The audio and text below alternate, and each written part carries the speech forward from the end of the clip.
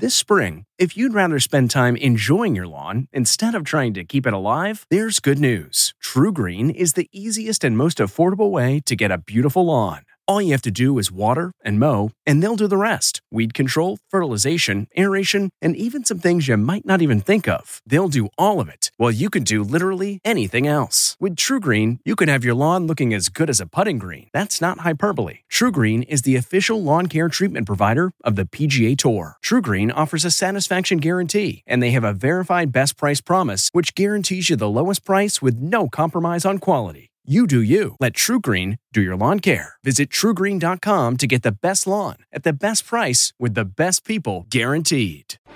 CBS News Face the Nation in 60 seconds. Hello, I'd like to deposit this to checking. Fate is a fickle master. What? The future is uncertain. Okay, and what's my account balance? The horizon is cloudy. I see a long, treacherous voyage filled with great peril. Look, can I just get a deposit slip or something? A Fortune bank teller. Surprising. What's not surprising? How much you could save by switching to Geico. I see a yellow-eyed serpent and a low APR. Geico. 15 minutes could save you 15% or more. Today on Face the Nation, the Trump White House winds up another week filled with turmoil, chaos, and confusion on controversial policies and embattled personnel. Once bitter campaign rival, South Carolina Republican Lindsey Graham is now a Trump ally. What does he think of the upheaval? We'll ask him. West Virginia Democrat Joe Manchin is a moderate from a red state, and he's trying to work with the president on new gun control laws. He'll be with us. White House Trade Policy Advisor Peter Navarro will explain how the president's surprise steel and aluminum tariffs will impact our economy and trade with foreign countries. Plus, Andrew Pollack, the father of one of the 14 students killed in the Marjory Stoneman Douglas High School shooting, made an emotional plea at the White House last month. And I'm pissed, because my daughter I'm not going to see again. She's not here. Are the politicians listening? We'll hear what he thinks. CBS News correspondent Seth Doane will take us inside Syria for a closer look at the Assad regime's brutal attacks on a rebel-held area outside Damascus. We'll also have plenty of analysis on all the news ahead on Face the Nation. Good morning and welcome to Face the Nation. I'm Margaret Brennan. The Trump administration has seen turbulent weeks before, but this one left Washington reeling. On the policy front, the president endorsed positions on gun control that appeared to be more in step with Democrats, confusing Republicans and the NRA. In a freewheeling televised meeting with lawmakers, he suggested that when it came to potential threats, take the guns first, go through due process second. That would be unconstitutional. He endorsed a bill tightening background checks at gun shows proposed by Pennsylvania Republican Pat Toomey and Democrat Joe Manchin, and demanded to know why it didn't include raising the purchase age for some weapons to 21. We didn't address it, Mr. President. Look, I think why? Because you're afraid of the NRA, right? The president insisted he wasn't afraid of the NRA, but after meeting with their top lobbyists, the White House signaled he backed off, and the NRA said he agreed with them. Republicans downplayed the president's evolving positions. Well, you may have noticed that interesting reality TV show at the White House. But the president had another surprise policy announcement, this one also supported by some Democrats. We'll be imposing tariffs on steel imports and tariffs on aluminum imports. It'll be 25% for steel. It'll be 10% for aluminum.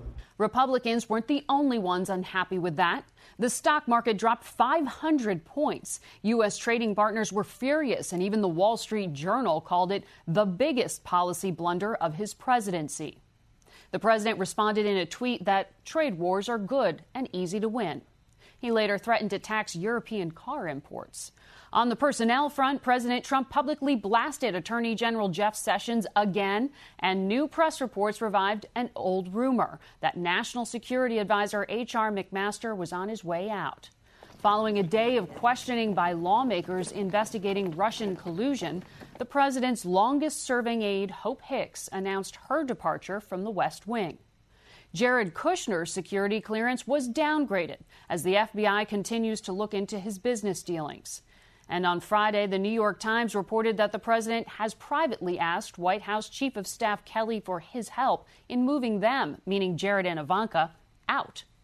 Kelly also had a rough week, admitting to reporters he had not properly handled the security clearance issue, and Kelly aggravated the president when he joked at a celebration for his former department.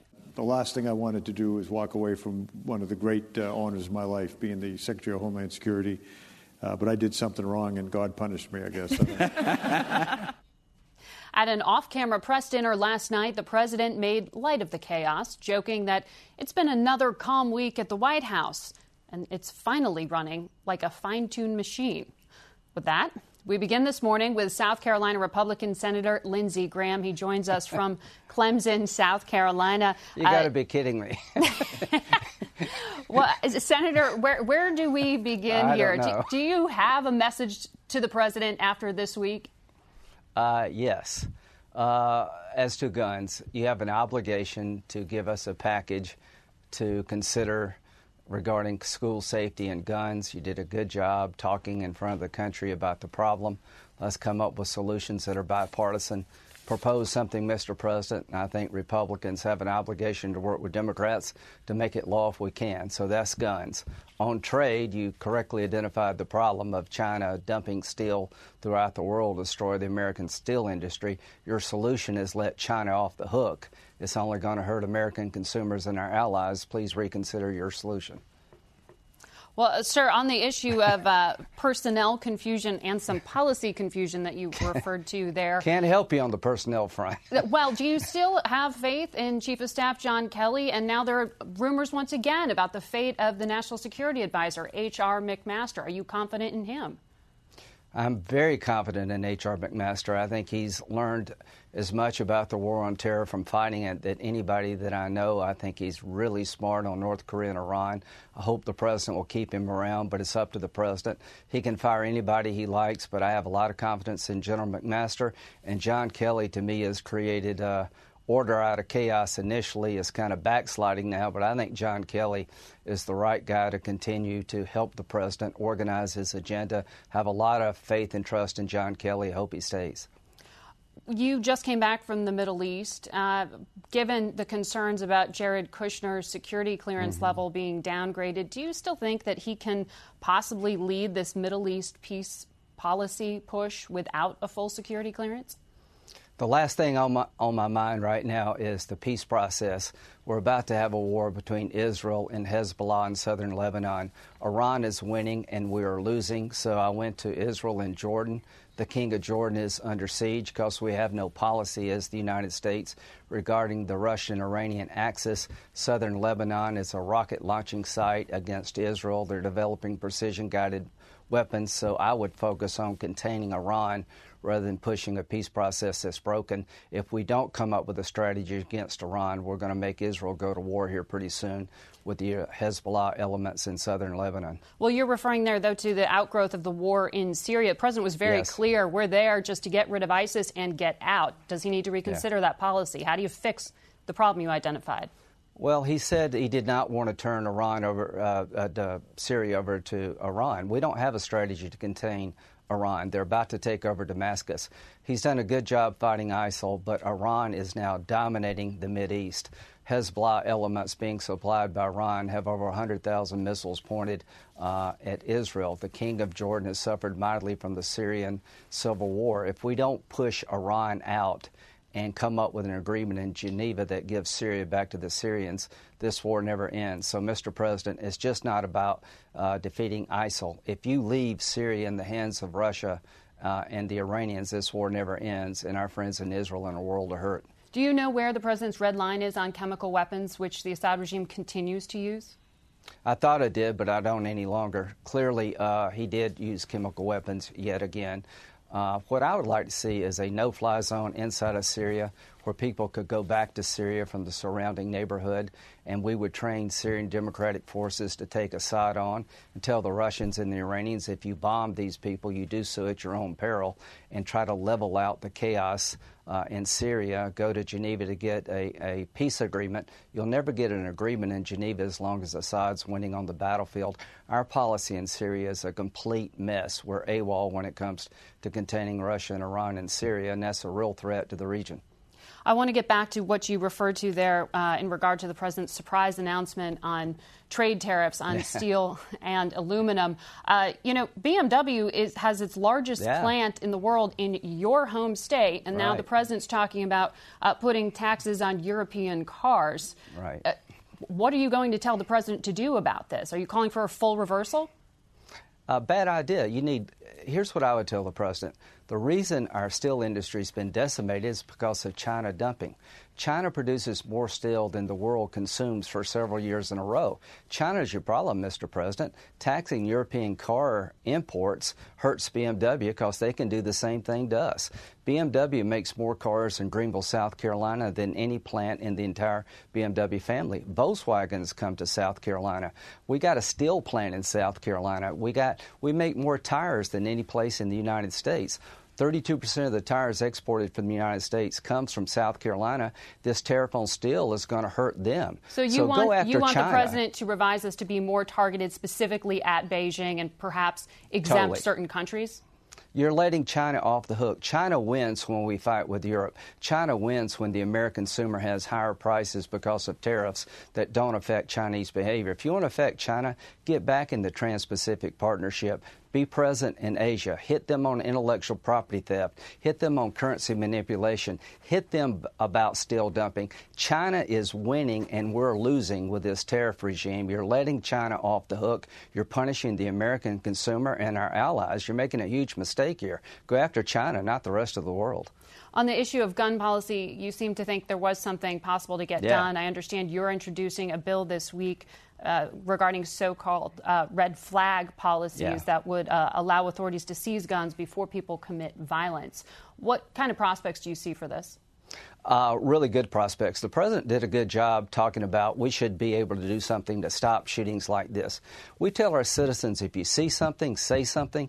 Well, everybody saw something and everybody said something, but the government did nothing. So under this bill, you could go to a federal judge, law enforcement people could, family members could, and petition for a restraining order when you got to make the case, give due process. This person's about to blow up here. They're becoming mentally unstable. Create a system that would intervene. This guy was visited by the cops 30 times. People called the FBI. Nobody did a damn thing. So this bill would allow judges to take guns away from a guy like this before it's too late. I hope the president will get behind this because it worked in Indiana, and that's where we're modeling our law off the Indiana law. Very quickly, sir, do you have any idea if Republican leadership will take this to the floor? And it's a controversial issue in election year. If we don't, we're going to get hurt because most Americans believe we should solve problems that Americans are facing, like gun violence and school safety problems. If we don't take this up and if Democrats don't work with us, we'll all suffer, and we should. All right. Senator Lindsey Graham, thank you for joining us this morning from South Carolina. We turn now to Senator Joe Manchin. He is a Democrat from West Virginia, a state that gave candidate Donald Trump 68% of the vote and has the fourth highest gun ownership rate in the country. Senator, welcome to the show. I know you are trying to do something on gun control. You were with the president this week. Do you have any idea what the vote count is on the bill you're putting forward? Well, first of all, it's not gun control, it's gun sense. Pat Toomey and myself, I introduced the bill in 2013, and Pat was my co-sponsor, and we worked together on this. And we protected the Second Amendment rights. We protected law-abiding gun owners. All we did was go into the loopholes of the gun shows, on the internet sales, commercial transactions when you don't know people, and make sure that we do that background check before you have that gun. But that bill did not cross that 60-vote threshold back in 2013. Where are the votes now? Excuse me, if President Trump would have been president in 2013, that bill would have passed. You think he's giving the kind of leadership now that will allow your bill to pass? I'm very hopeful. President Trump has said background checks is needed. This bill of ours, the Manchin-Toomey bill, should be the base bill they work off of. John Cornyn has a good fix nix. That was part of our bill. incorporate those. But this makes gun sense. It makes common sense. It keeps it out of the hands of the wrong people. When the terrorists go on the website and said, if you want to do harm in America, go down to the gun show. Buy what you want. That's all we're saying, but you have to respect a law-abiding gun owner. They're not going to sell their gun to strangers or criminals or terrorists. They're going to do the right thing. But when you don't know them and a transaction's commercial, you should make sure that you have a background check. That's all we've said. So I think we can, with the president, and he can set his legacy. President Trump coming forth to something like this and putting his support behind will give Republicans enough cover to support this in the most reasonable, responsible way. But you don't have an explicit commitment yet from the president? No, we had a great meeting on Wednesday, and I know the NRA said they had a great meeting on Thursday. So if we both had great meetings, can't we come to get a good, great result from those meetings and do something that's supporting and protecting our children? And we have school, we have to have school lockdowns, we have to have schools secured. That has to be done. Mental background, making sure the bill that Lindsay's talking about is very good. When people say something and they come forward, then we should act upon that. The president called out your partner on this bill and said that Pat Toomey was afraid of the NRA because you didn't include an increase in the age limit for purchases of some weapons in this bill. Are you actually going to consider including that? Oh, the age, that's a no-brainer. You are going to revise your bill to include it? But again, it's going to take the president's support to put that into the bill to make sure we can get the votes to pass it. But, you know, is that why this provision isn't in there right now? The provision was not in there. It was not brought up at that time. That's the only reason it wasn't. It wasn't brought to our attention that was a criteria that we should say, well, your handguns is 21, but long guns or the assault rifles are at 18. That wasn't considered. We were just trying to move the ball forward to say, listen, background checks just at gun shows and on the internet makes gun sense. It's common sense. Couldn't even get that. So when he said you didn't put that in there, it wasn't considered because it wasn't brought up to that level. You're very specific in what you're proposing, but broadly speaking, are you concerned that this push among Democrats for more gun regulation could hurt your own personal prospects in the upcoming election in your home state? It'll stop everything. I'm not going to take the guns away from any law-abiding gun owner. I'm going to protect the Second Amendment rights, but we have to make sure that we're moving in a way that we can get something accomplished. How do you secure the schools? How do we make sure that the children... I said the only fear a child should have going to school in the morning, that they do their homework and they're ready for their math and English test. That's what they should be scared of. They shouldn't be scared of their safety. And we've got to make sure that we do that. Mental background, there's so many things that contribute to this. But to have an open system to where you can go to a gun show and go to a table that's not by a federal licensed dealer and buy whatever you want without anyone asking one question, needs to be stopped. I want to ask you about trade. Do you support the president's proposals on tariffs? I like where the president's going on this. I really do. And I'm here, West Virginia, we're in West Virginia, Ravenswood, West Virginia. We've lost thousands and thousands of jobs. So 25 and 10% tariffs. Well, I'm not going to for particulars, okay? I think that at the end of the day we'll come to what's responsible. But if someone's charging West Virginia or charging the United States of America 25% for us to send our goods to their shores, and they're coming into our market at 5%, don't you think it should be tit for tat? It should be basically equal. We're talking about fair trade. Free trade hasn't worked well for West Virginia. It really has. We've lost thousands of jobs, and we're talking about a fairness to the system. And so concerns about trickle-down costs, prices going up for your constituents, you dismiss those? That's Wall Street talking. That's all Wall Street talking. I know exactly, and there's an old saying, follow the money. That's what's talking here. The people at Main Street are saying, we got devastated, we got hurt, we've lost good jobs with benefits, we can't compete. When you have China producing 50% of the world's steel, you have the United States of America basically is consuming the largest importer of steel. Put the dots together, and Lindsay talked about that. Connect the dots. We've got to do something, but also we shouldn't punish our favored trading nations where we have surpluses with them, and there's not a negative trade war. I want to ask you, because you sit on the Intelligence Committee, 36 White House officials had their security clearances downgraded this week. Does it concern you how the White House is handling classified What's a serious consideration there? My goodness, yes, because I know sitting on the, just give you an example, I sit on the Intel Committee. There's 15 of us that sit on the Intel Committee of the Senate. We can't even discuss with the other 85 senators what we talk about and what we understand and what we learn. That tells you how serious it is, the top secret information that we're able to have access to. This is very serious. I have faith in John Kelly that he'll get this under control. It is of serious concern, and something has to be done. And we have to get those people in responsible positions with the clearance as quickly as we can. If there is a problem and you can't get through it, then they're going to have to make some decisions on who they want to have this information. Senator Manchin, thank you it's for always joining good to be us with on you. set. Thank you. Appreciate it. And we'll be back in 1 minute to talk with one of the president's key trade advisors. So stay with us. Don't have time to keep up with the news? Try the CBS News Radio app on your iOS or Android device. You'll get the latest news as soon as you start it up. It's that easy. You can also listen to great programming like Face the Nation, Weekend Roundup, or the CBS Evening News. And good evening. Wall Street today signaled its approval of the tax cuts passed by the Republican-controlled Congress. You can even download them straight to your phone and listen later. It's all on the CBS News Radio app for iOS or Android. Download it today. We're back now with the Director of the Office of Trade and Manufacturing Policy, Peter Navarro. Peter, welcome to the show. The President made this announcement. It surprised the markets. It surprised many on Capitol Hill. 10% tariff on aluminum, 25% steel. For how long, and are these rates negotiable?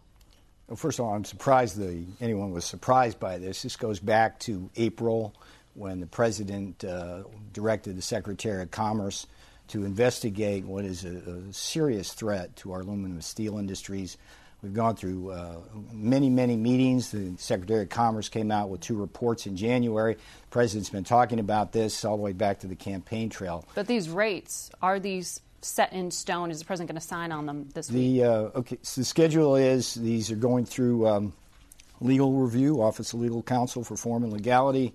We expect probably by the end of the week that these will be signed. The President, at that Thursday meeting, which was a beautiful event, and to give you context, this is a serious decision to make. The President wanted to make a measured decision, and so he brought in the executives from the steel and aluminum industries, went around the room, gave them the opportunity. Well, you know what happened. Mm-hmm. He asked them what they thought. They liked tariffs better than quotas.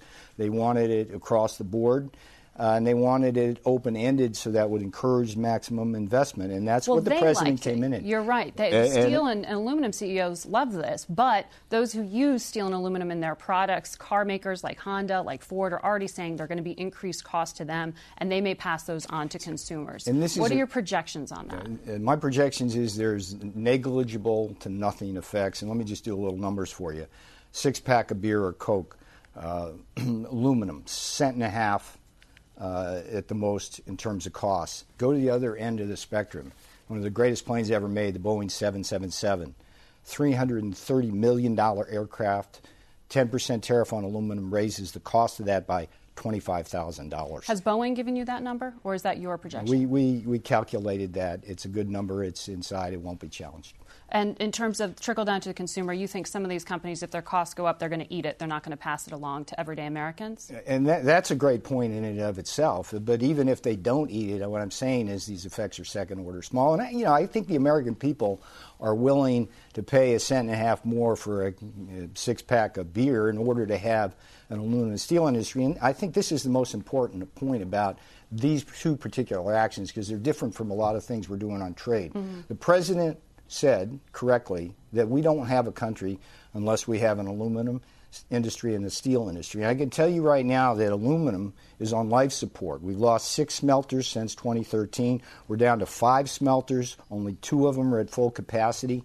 We're running at a 43% capacity rate, and we only have 1 that makes the high purity aluminum for our defense applications. But your concern there is because of oversupply and dumping, specifically by China. The President mentioned that last week. So why not target these sanctions tariffs towards Beijing? Are you going to have exemptions or carve-outs for any countries like Canada? That's not the way to look at this particular problem. The problem here is simply that imports are coming in and putting our aluminum companies out of business and our steel companies out of business. Since 2000, we've lost 75,000 steel workers and countless facilities. So you don't want to target Beijing?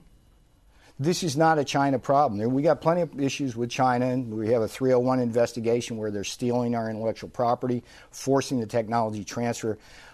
It's a China problem in that, as Senator Manchin said earlier, China controls 55% of the aluminum market and about 50% of the steel market. Now, you go back to 2000.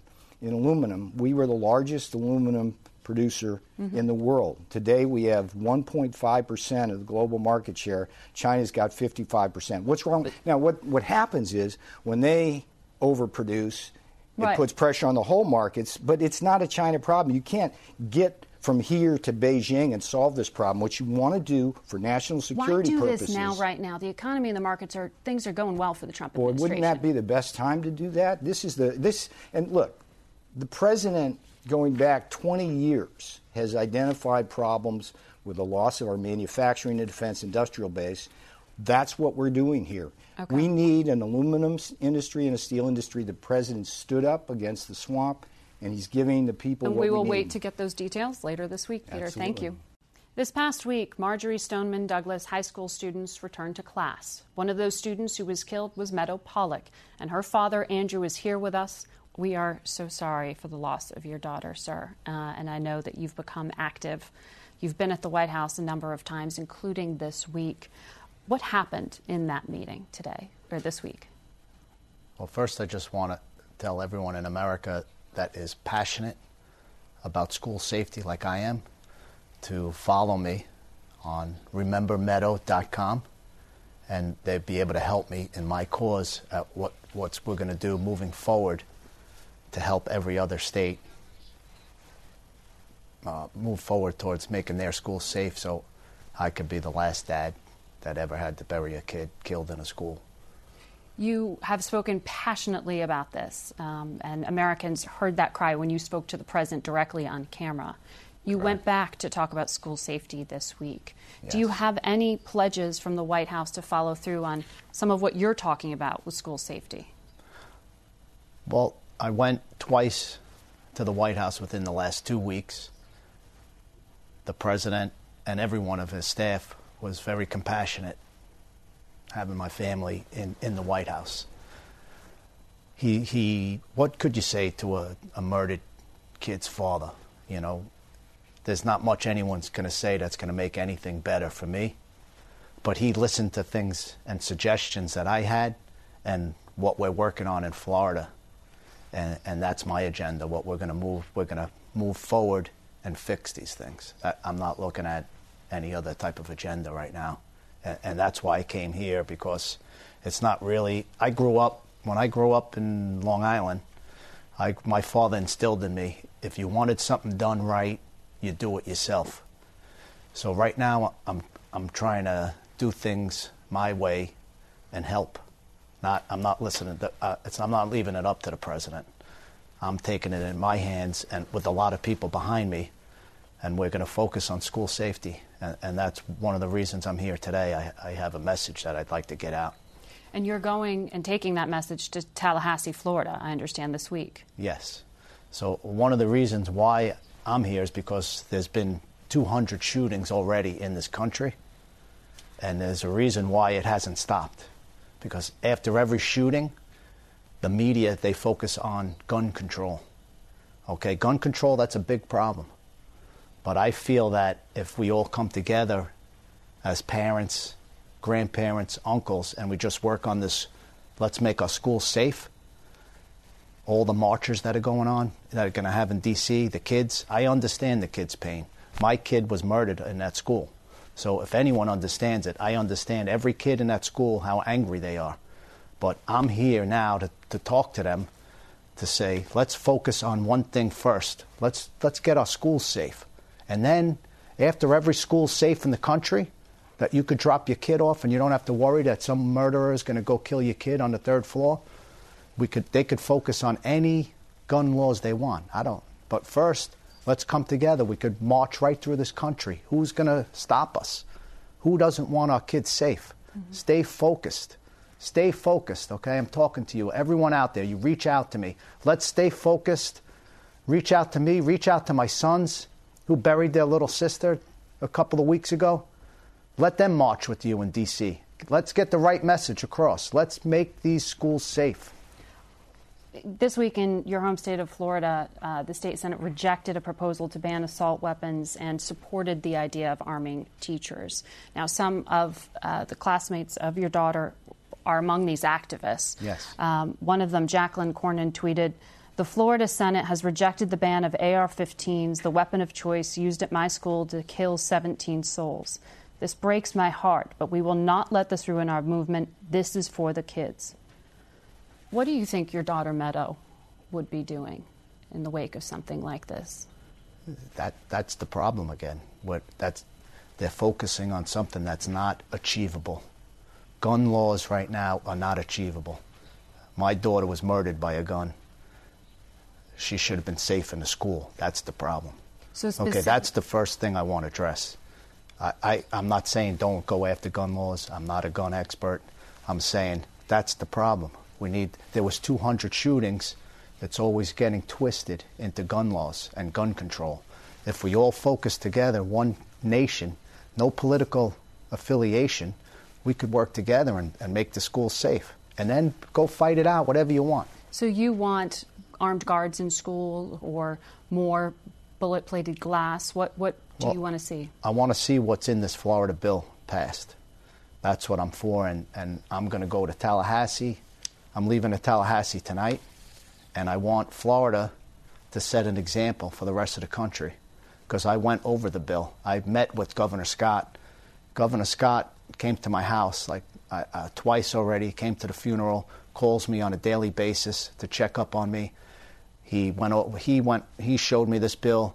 The Speaker of the House went over the bill with me, and we need to get the bill passed in Florida, and that's why when I leave here tonight, I'm on a mission. I'm going to Tallahassee, and I'm going to make sure the bill passes, whatever I have to do. All right, Mr. Pollack, thank you for coming on and sharing your story with us. We'll be right back with our panel. Like what you're hearing? Get even more great content from CBS News Radio podcasts. Listen to TV broadcasts like CBS Evening News and Face the Nation on demand. I'm John Dickerson. And don't miss The Takeout, a politics, policy, and pop culture podcast from CBS News Chief White House correspondent Major Garrett. We have our first member of the Trump administration cabinet at our table, Mick Mulvaney. Well, you asked the wrong people first. Subscribe now at Apple Podcasts, Stitcher, or Google Play. And now to our panel for some analysis. Joining us is Susan Page, the Washington bureau chief of USA Today. Jeffrey Goldberg is the editor-in-chief of The Atlantic. Margaret Talev is the senior White House correspondent for Bloomberg. And Ed O'Keefe covers Congress for The Washington Post and is also a CBS News contributor. Susan, turbulent weeks at the White House before. How do you rate this one? I think this has... We've gotten accustomed to a level of chaos. It's been untraditional, but I think this week reached a new level and is raising new concerns about the operation of the White House. I think what's different is, we've had previous administrations that have had rough patches and hard starts. The Clinton administration had a very tough first year. But what's different this time is that things are not getting smoother. They're not working things out. Things, if anything, are getting more chaotic. And with the personnel changes we're seeing and the difficulty the president may have in getting experienced people to sign on, it may get worse, not better. Now, what do you think is the single most sort of defining issue for the week? I mean, the security clearances got a lot of scrutiny, but some of that was simply the fascination with Jared Kushner, the son-in-law. Is that something that really rises to the level of defining a crisis at the White House? I think the defining crisis at the White House is the Russia investigation, because that is the issue that has the greatest long-term consequences ahead. And I think that is driving some of the sense of turbulence in the building. Margaret, it was a surprise to many on Capitol Hill, on Wall Street, and some within the White House when the president made this trade announcement at that cabinet room gathering. No one was quite prepared for him to unveil what he did. Why is that a surprise inside the same administration? Right. And I think when you're talking about sort of defining issues, Russia is the biggest long-term pressure, but the biggest short-term development of the week, other than that NRA show the day before, was this move on tariffs, because when the president is trying to rush to expedite things around half of his own team, or maybe 2/3 of his own team, that shows that shows the possibility for real tumult and sort of a lack of control internally. And there is a major and ongoing disagreement inside the White House about whether these tariffs are going to be good or bad for the economy, good or bad for consumers. And that puts Peter Navarro and Secretary Ross against Gary Cohn, against the Treasury Secretary, against the Secretary of State. It certainly does. And in terms of ongoing stability, there is the sense that Gary Cohn and a couple of other of those figures, that they are going to try to help to stabilize things at a time when Hope Hicks's departure leaves the president vulnerable, when questions about Jared Kushner and how long he can remain in the job have unsettled kind of that dynamic of family and trust that is so important for any president to have. I mean, look, it doesn't. Whether Jared Kushner should have that portfolio is a different question from whether the president should be able to have a couple of close, trusted family or friends or confidants around or close by. To disrupt his own dynamic, which is part of what the president did by expediting this, aluminum announcement before it was figured out in detail. Absolutely, it's disruptive. It is a campaign promise. He is following through on something he talked about. That's all true, but it is nonetheless disruptive. And it caught a lot of Republican leadership by surprise. Absolutely. This isn't your typical pro-business position. Not at all. I mean, the fact that you saw the Speaker's office pretty quickly say that we hope the president sort of considers what this could mean to see guys like Orrin Hatch and most of the Republican lawmakers, at least that were reached in the wake of this, say that they have concerns about it. That's pretty telling. And it was a week where he, once again, stuck it to members of his party, both by doing this and then to their face at that dramatic meeting at the White House where he told the majority whip, a guy who took a bullet last summer and who's trying to enact changes in gun laws but wants to do it in a way that is certainly more conservative, that one of the proposals he wants to handle is not going to pass. On concealed carry. On concealed carry, and then says that, an assault weapons ban should be seriously considered, which is something that has been anathema to Republicans for the last 20 years or so. So, just an incredible week. And the fact that we still don't see many Republicans sort of standing up to him and saying, hold on a second here. You're the leader of this party. We have some principles. You're clearly not following them. Says a lot about how fearful they still are of him and the power that he can exert over the base. On those two issues, I think we did begin to see some Republicans push back and say, I hope you'll reconsider this, or, I'm not really sure that will work. Yeah, but, words is one thing. And are they going to take votes against him? Are they going to block legislation he wants from getting a vote, which they very well could do? That would be bolder, certainly.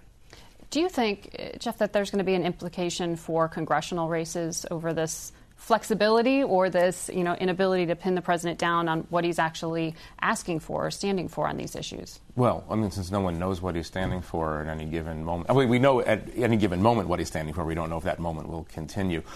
Look, he does have a populist sense of where people's anger is, right? And if he can convince people that what he's doing is preventing America from being suckered by allies and adversaries alike on trade, then he might actually do well on that. On the gun issue, it's a little bit harder, but I don't have much expectation that anything really is going to shift on guns at the end of the day. His base is his base, and he's going to coddle his base, and the Republicans on the Hill are going to be very, very scared. Hey, it's his party now. Republicans on the Hill may think it's their party. It's not. If you look at issues like attitudes toward Russia or free trade or fiscal discipline, this is a party that has been redefined by Donald Trump, and it may not be a majority party. It may not be good for Republicans who have to run down the ballot in November, but Donald Trump now defines what the GOP is. It's so interesting. I was on the Hill this week, and I ran into a Republican senator, and we were talking for a few minutes about some of these broader foreign policy issues. This is a week, remember, in which Vladimir Putin announced that he has a new invincible missile that can use to attack Florida. China's leader just became an absolute dictator for life, praised, of course, by President Trump, in which the intelligence community has said that openly now that the president is not supporting their efforts to combat Russian meddling.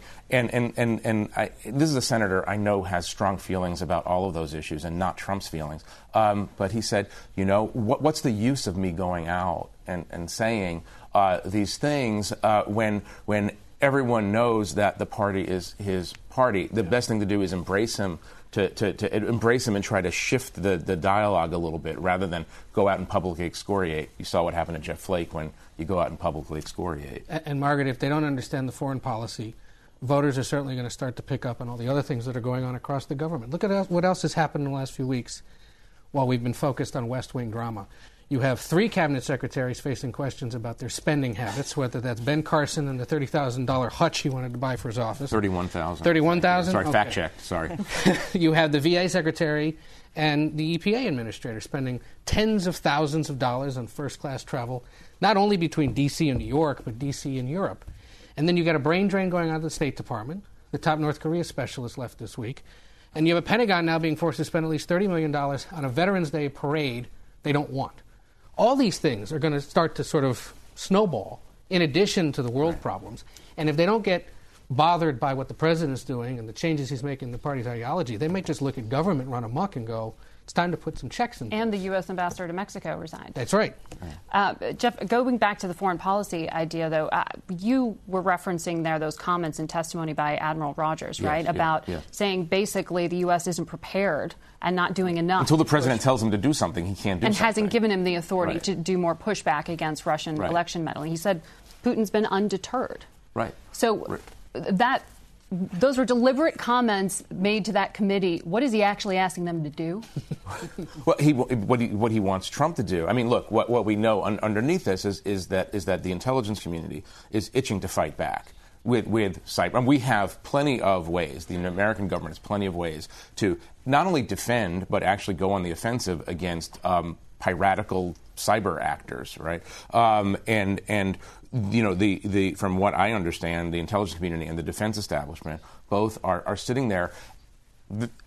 It's dramatic. It sounds dramatic, but what they're saying is that we are being attacked and we're not defending.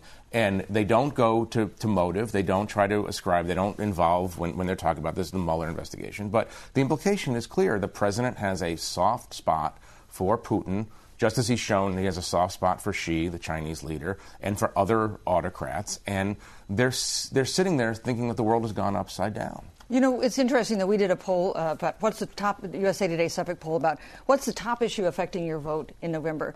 And we polled 1,000 registered voters. 5 of them said Russia meddling in the election. Not 5%, 5 individuals of the 1,000 we polled. And the number one issue by far was the combination of school safety and guns. And so when you had Mr. Pollack on, you know, if you want to talk about a powerful political statement that could affect what happens in November, listen to him. He talked about wanting to sort of join that march at the end of next month and saying this needs to be more inclusive and redirected towards school safety. Is that where we're seeing the White House shift now? No more gun safety. It's about hardening schools?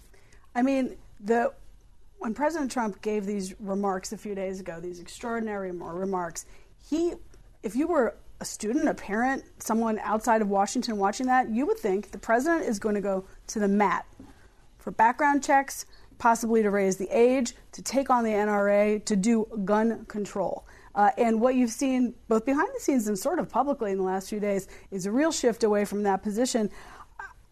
I think the president, on the one hand, showed everybody in that moment that exactly what people who want those sort of limits were saying, that he actually has the capability, if he really cared about it and wanted to stick with 1 or 2 of those issues, to possibly push those through. But to the extent that he doesn't immediately follow up on that, I think there's a potential for a backlash against him and against Republicans in some potentially key districts. Not in a lot of places and not in certain primaries, but when it becomes general election time, it's dangerous to have sort of captured the emotions and hearts and minds of so many people who want that if you are not going to follow through on them. And I think he may have taken a risk in doing that. Important to remember, nothing is expected to happen on the floor of the House or the Senate until just before or after Easter. And you've got a 2-week break there in the midst of Easter. So we're not looking at action until April, probably, if it ever comes, because there's no guarantee that it will. But to your point on school safety, I was struck. I had an interview on Friday with Dianne Feinstein, who, of course, has spent most of the last 20 years pushing for an assault weapons ban and to have it renewed. She repeatedly, for the first time, we've had conversations like this after almost every shooting as she tries to push for the ban again, has changed her argument slightly and said, school safety is the number one issue here. I want to make sure that we are protecting schools. To hear someone like that even acknowledge that is what the focus should be on, and that's where they think there could be bipartisan agreement, is telling and suggesting, maybe this time, because of the students and the parents who so quickly and forcefully have spoken out, there's a chance something could happen. Jeffrey, on the issue of North Korea, the president at the Gridiron last night made a joke sort of saying, I'm open to direct talks, about, engaging Kim Jong-un directly. Mm-hmm. This issue of North Korea seems to be dividing some within the national security apparatus around the president. Is that what's behind the issues with H.R. McMaster? I think there are a lot of things behind the issues with H.R. McMaster. I think this is one of them. I think the problem with H.R. McMaster is that he's not empowered as a national security advisor. You have a Secretary of Defense, a Secretary of State, who, by the way, would like to... We're going to have to keep Trump from doing this on North Korea. They're on one side, and it's a very divided administration. Indeed. Last week, we reported on the UN's call for a ceasefire in Syria. That was ignored, and the Syrian pro-Assad forces have kept up the punishing assault on civilians in eastern Ghouta. That's just outside Damascus. On Friday, the UN High Commissioner for Human Rights said the assault likely included war crimes and potentially crimes against humanity. CBS News correspondent Seth Doane filed this report from Damascus. He was there under the supervision of the Syrian government. Syrian and Russian forces are trying to strangle the mix of militant groups who've dug into the Damascus suburb. But they're also suffocating hundreds of thousands of civilians. Activists have released images from inside. The barrel bombs keep coming, this man said. There's nothing left. Destruction in eastern Ghouta is widespread, and more than 600 civilians, including about 150 children, are believed to have died in the last 2 weeks. Syrian soldiers are taking us to what is now the front line in this fight for eastern Ghouta. There in the distance, we could see the prize for Syrian forces, the rebel-held area they'd like to recapture to solidify control of the capital. This is one of the actual humanitarian corridors that has been set up. It is a pathway designed to allow civilians to flee eastern Ghouta and aid to get in. The UN has said the daily 5-hour pause in hostilities is not long enough to effectively distribute aid. Fearful residents haven't crossed. And the patchwork of militant groups vying for power in eastern Ghouta leaves no clear negotiating partner. It's impossible for us to travel to the heart of eastern Ghouta, so we reached one doctor by telephone. He told us his hospital was bombed and he's been doing surgeries underground. What is most difficult for you? Everything is most difficult. Most difficult for me to see my patients die, and I cannot do anything to help. Here on the government side of this conflict, which is all we have access to, support for President Bashar al-Assad is strong. We keep hearing how after 7 years of war, people are weary and just want this war ended. Rebels have fought back with what they have. Often it's mortars fired into neighborhoods that back the government. This man's house was just recently hit by mortars. He's asked us to come upstairs to see. You say you were... We wondered what Safran Hamadeh thought about civilians trapped in eastern Ghouta. I don't worry about them, he told us. They hit my house. They are terrorists, not civilians. This is your son? How old? At a Damascus hospital, we met a man recovering from a rebel attack that killed his 4-year-old son. Nihad Asaf is his doctor. It is very, very difficult to see any person who suffer from injury or anything like that. Any person. Either side. Either side. It was a glimpse of humanity and civility in a conflict that's torn this country apart, killed hundreds of thousands, and displaced millions. Amid all of that, civilians are forced to live with the consequences and find some way to cope. That's Seth Doane reporting from Syria. I'm Margaret Brennan, and this has been Face the Nation. Today's guests were Senator Lindsey Graham and Senator Joe Manchin. Director of the Office of Trade and Manufacturing Policy, Peter Navarro, also joined us. The executive producer of Face the Nation is Mary Hager. This broadcast was directed by Allison Hawley. Face the Nation originates from CBS News in Washington. For more Face the Nation, we're online at facethenation.com, and you can follow Face the Nation and CBS Radio News on Twitter, Instagram, and Facebook. Face the Nation is also rebroadcast on our digital network, CBSN, at 11 a.m. and 6 p.m. Eastern every Sunday. If you like Face the Nation with Margaret Brennan, you can listen early and ad-free right now by joining Wondery Plus in the Wondery app or on Apple Podcasts. Prime members can listen ad-free on Amazon Music. Before you go, tell us about yourself by filling out a short survey at Wondery.com/survey. Get one of the most successful broadcasts in television history on your schedule with the 60 Minutes podcast. Hard-hitting investigative reports, news, and culture maker interviews, and in-depth profiles are waiting for you in every episode. Listen to 60 Minutes ad-free on Wondery Plus. The Hargan women seem to have it all. From the outside looking in, we were blessed. My mom was amazing. But as detectives would soon learn, there was a lot going on inside the Hargan household. Ashley and I have been calling my mom and the house and Helen. Okay. No one's answering. 63-year-old Pamela Hargan gunned down in her own home. Her youngest daughter, Helen, lay dead upstairs. Patrol, when they arrived, assumed or thought that there might have been a murder-suicide. But for the detectives on the scene, there were things about the scene itself that were concerning to us on day one. Who would want to kill their mother and their little sister? There is no boogeyman here. It is exactly who we think it is. I'm Peter Van Sant from 48 Hours. This is Blood is Thicker, the Hargan Family Killings. Listen to Blood is Thicker, the Hargan Family Killings early and ad-free starting May 1st with a 48 Hours Plus subscription on Apple Podcasts.